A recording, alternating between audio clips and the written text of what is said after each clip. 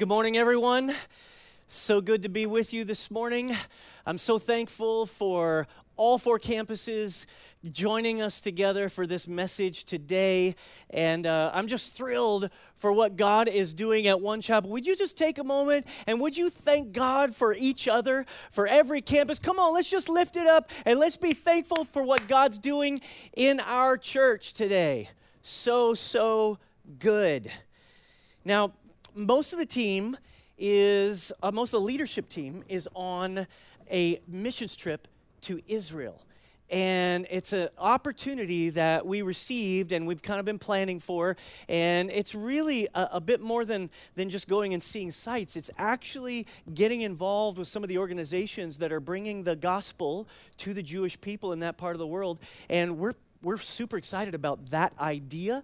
And so there's going to be more trips that you can join us on as we go there. And so I want you to pray for the lead team today as they're there, just experimenting and kind of checking things out and looking at what Jesus wants for us at One Chapel and how we can bless God's people.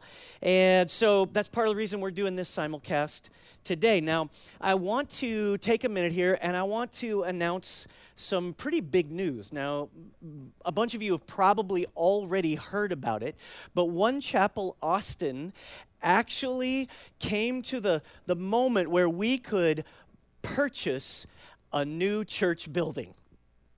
Now, I am super excited about this because we've been looking for years. Like, it's been really challenging for One Chapel Austin, and it's a permanent place where we can launch other campuses. It's a permanent place here in Southwest Austin that I'm so excited about. Now, it is another church building, and that church is named Austin Cathedral. And we actually had a night of worship there, and Pastor Bill Hart, who is the pastor of Austin Cathedral, and I were talking about what it would look like for us to purchase that building. And so we were just trying it out, and I'm so excited about this. Now, just a word about Pastor Bill. Pastor Bill's such a phenomenal pastor, such a sweet man, has invested 50 years of ministry. And so as he's going into his next season, I think he's looking for some freedom and flexibility. But finding him and connecting with him has really been miraculous. And this building purchase, I think, is miraculous.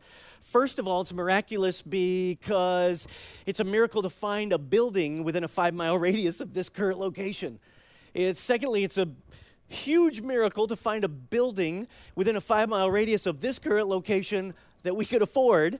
And then thirdly, it's a miracle that this church, Austin Cathedral, is going to join our community of One Chapel. They're going to become part of our family. Pastor Bill is going to come over here, and he's going to be part of our family and their team, and I'm super grateful for that. Like, that's just a miracle in the body of Christ. We close on the building March 31st. And so we'll retain possession of it after that, and then there'll be a renovation period where we'll go through a season to renovate and do some new stuff in the building. The Big C Church is big, and this is an opportunity for us to express unity in our city, and I'm pretty excited about it. And I'll be updating you along the way. I'm going to have a lot of updates over the next few weeks and over the next couple of months to make sure you know what's happening and what we need to do as a church body to make this move. And so today, we're in this series that we've been in, and it's really been an incredible series. It's called How to Pray, a simple guide for normal people. And I love this series because it's been such a refreshing look at the Lord's Prayer. And we're looking at this prayer in kind of a different way than I've ever looked at it before. It's based on this book of the same title by Pete Greig, How to Pray, a Simple Guide for Normal People. And what he's done is so incredible, and they've got tons of resources if you pick up that book, and you can check that out. All our resources are at onechapel.com/prayer if you're trying to just grow in your prayer life as we all are together. And so today we're going to look at a topic in this series as we work our way through the Lord's Prayer. And this topic today is, we get to this phrase, and it's really a meaningful phrase: your kingdom come, your will be done on earth as it is in heaven. And so I want us to just pause here for a moment, and I want to invite you to pray this prayer as we begin our time together opening the scriptures. Come on, would you say this prayer with me, the Lord's Prayer? Our Father, which art in heaven, hallowed be thy name. Thy kingdom come, thy will be done, on earth as it is in heaven. Give us this day our daily bread, and forgive us our debts as we forgive our debtors. And lead us not into temptation, but deliver us from evil. For thine is the kingdom and the power and the glory forever. Amen. Now I want you to notice here, as we were saying that when Jesus was asked by his disciples in Luke 11, Lord, teach us to pray, that he didn't just turn to them and say, well, when you pray, you start with, our Father, give us bread. No, he started with several things before he ever got to provision. And I think this is so big that Jesus is teaching us something profound here in this prayer, that this prayer is not just something you quote, but there are things in it that you live out, that we live out in our lives and in our neighborhoods and in our schools and in our jobs and with our family. And so the first thing I want you to see today in your message notes is, the way you pray is the way you live. The way you pray is the way you live. Jesus knows that we are in prayer what we end up being in life. The way we are in prayer is the way we end up acting, is the way we end up treating other people. The way we are in prayer begins to work its way out into our daily lives. I wonder if you've ever met a person who just seems to talk about themselves too much. Like they just kind of incessantly, kind of have the humble brags, and they kind of, talk about themselves just a little too much. Like, enough about me. What do you think about me? And I think there's the way we make friends, there's a problem here.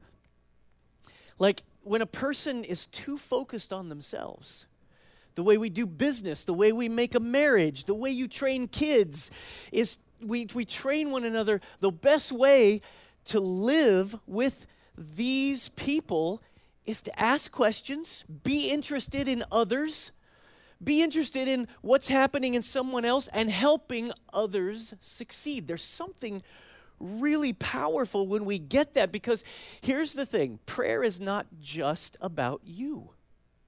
Prayer is bigger than what you're experiencing. It's about getting to know who God is and what he's interested in. Don't be the kind of person who just talks about themselves. When you do that with God, you're missing something. He's interested in you for sure, but he's also interested in something beyond you that he wants to involve us in. Jesus in this prayer, I think, is giving us a framework. It's a framework for life. It's a framework on how to live. When you follow the form of this prayer, when you begin to realize that you start with our Father, and there's this relationship, this love, this really intimate dynamic between us and God, that there's this incredible opportunity to worship him. Hallowed be your name, acknowledging who he is with respect and with honor. And then this phrase ends up coming right up at the top. Your kingdom come, your will be done on earth as it is in heaven. If you're always praying about yourself, you'll be absorbed in your own life. If you're always praying for your stuff, you'll always be thinking about your stuff.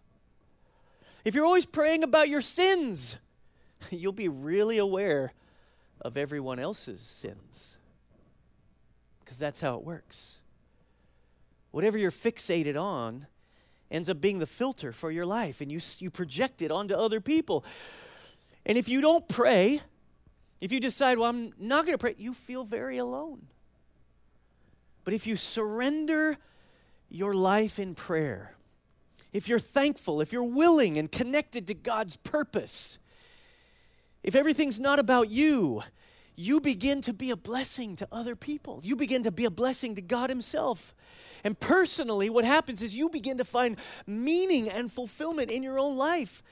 Listen, God's trying to get you and I to lift up our eyes and see what's happening around us, to see what he's doing. He's saying, your kingdom come, your will be done on earth as it is in heaven. He says, I want you to say that. I want you to lean into that. Because here's the truth. Some of you are thinking about this phrase. You're like, what does that actually mean? What does it mean for heaven to come to earth? Here's what I think it means. This phrase means, God, what are you doing in the earth, and how can I cooperate? God, what are you doing in the earth, and how can I cooperate? What are you doing in my neighborhood, and how can I cooperate? What are you doing in my career, and how can I cooperate? What are you doing in my family? How can I cooperate? What are you doing in my city, my nation? What are you doing in the world? And how can I cooperate? How can I be a collaborator with you? How can I do what you're doing? Listen, Jesus is saying, get out of your own head and start praying for God's kingdom to come in your life and in the lives of others. Lift prayer out of its introspection and into what he's doing. You can and should influence the world around you. It's God's design for you. It's what you were made for, to make a difference in the world. Listen, your prayers matter. It matters to your life. It will, in fact, determine your life. James 5:16 says, the prayer of a righteous person is powerful and effective. This is what Jesus is teaching us about the kingdom, about this prayer.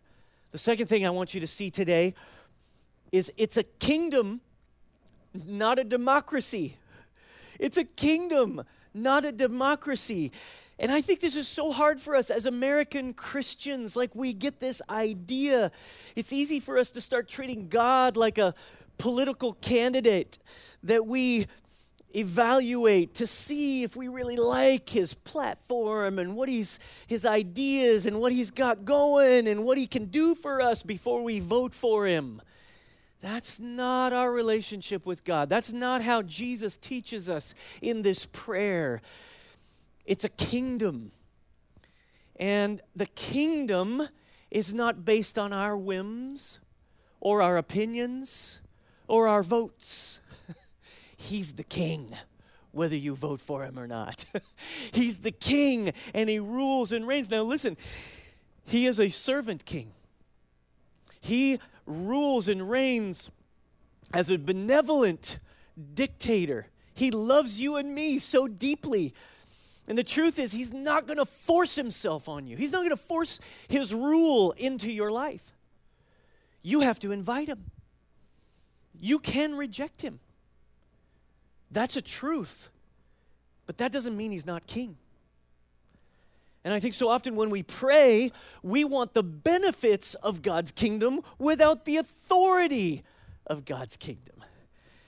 But it comes with it. And the truth is God's authority in your life will clear the ways for so many wonderful blessings.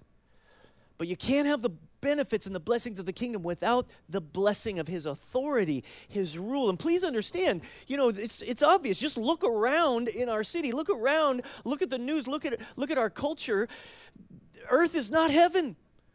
This isn't heaven. Things are not right. There's sin. There's injustice. There's violation. And most of that has to do with people's will and the rejection of Christ's authority.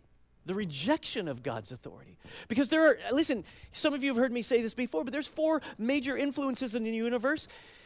And this is a way to look at what's happening in our time and on our planet. First, there's God's will, right? What does Jesus say in this prayer? He says, I want you to pray, your kingdom come, your will be done in earth as it is in heaven. So that means that God's will is always done in heaven, and it's not done here on earth. All you got to do is look around. You can see it. Listen, in heaven, there's no sickness. In heaven, there are no doctors. There's probably some doctors, but they're not practicing. They're not practicing. There's nobody suing each other. There's probably lawyers there, I don't know, but they're not practicing. You see, there's a power that we're tapping into when we pray, your kingdom come, your will be done on earth as it is in heaven. And we're bringing heaven to earth when we pray that. And the second force is Satan's will, because there's a spiritual war going on all around us. There's a spiritual war in the earth. You have an enemy, and you can't act like you don't have one. And there's a desire that Satan has to disrupt, to distract, to destroy, the Bible says. To kill, steal, and destroy, John 10:10 says. But Jesus comes to give life. That's what God's will is all about. It's about life. And so there's a choice between destruction and life. But there's a third force in the universe, and it's man's will. It's every person on the planet has a will. People can make horrible decisions that influence other people, that ruin people's lives, that ruin their own lives, that violate others. Every day this happens all over the planet, and it's a tragedy. That's why we need to pray. That's why we need to embody our prayers.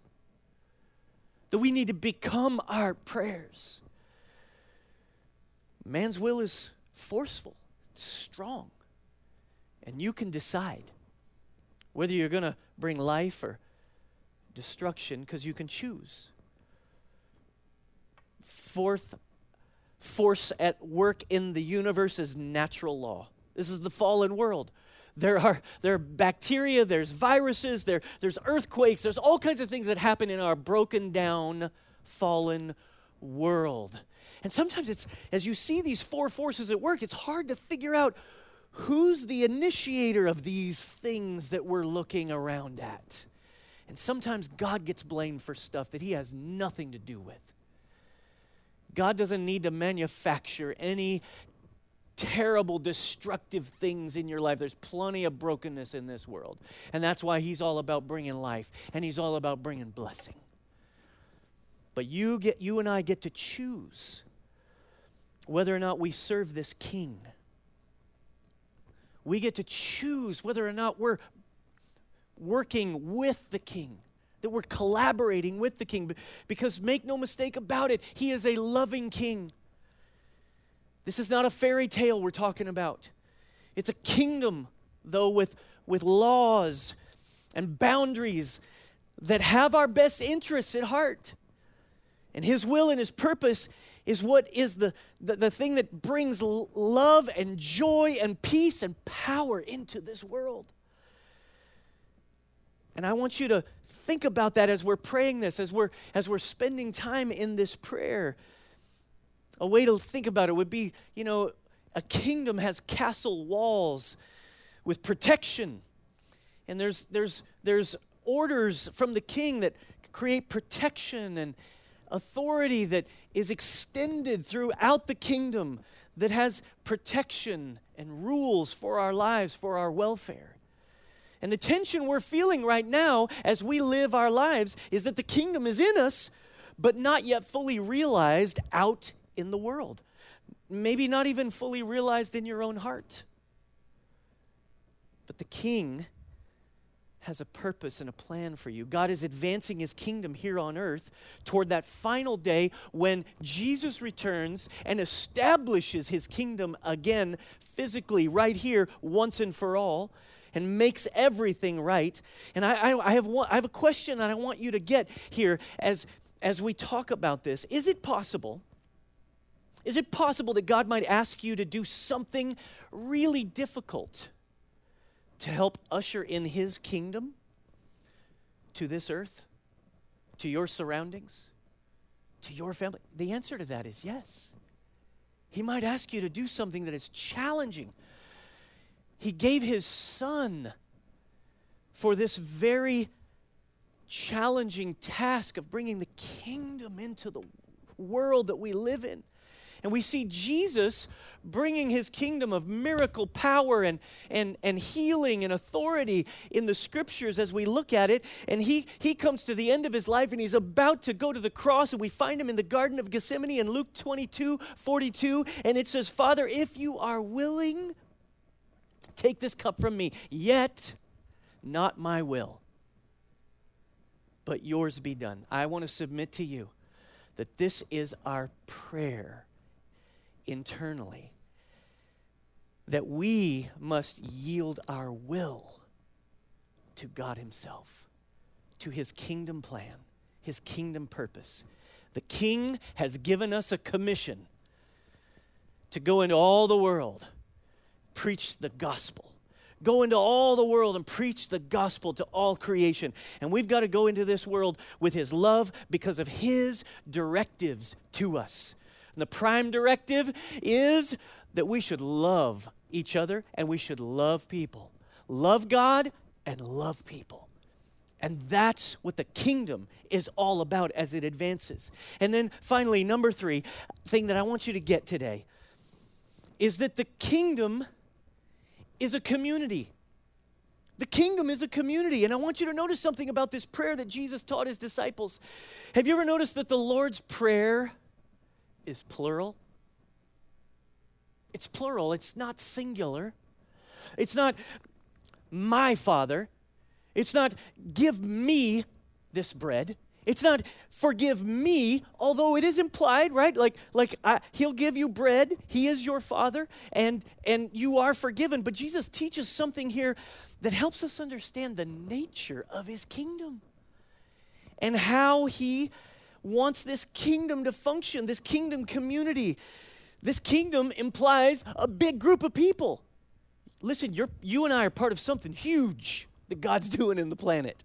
We're part of something big that God's doing in our city. We're part of the Big C Church. We're part of what he's doing all around this Austin region. And this kingdom is communal in its essence. So let me ask you another question. Does the kingdom of God thrive in a person who is isolated and alienated from other people? Does the kingdom of God thrive in a person who's isolated and alienated from others? And the answer is no. It's almost obvious. Then the question is, how does the kingdom of God actually travel? How does the kingdom of God come alive in someone? Is it just a concept? Is it like just a supernatural essence that floats around us? Is it like a vague and nebulous spirituality we're trying to achieve?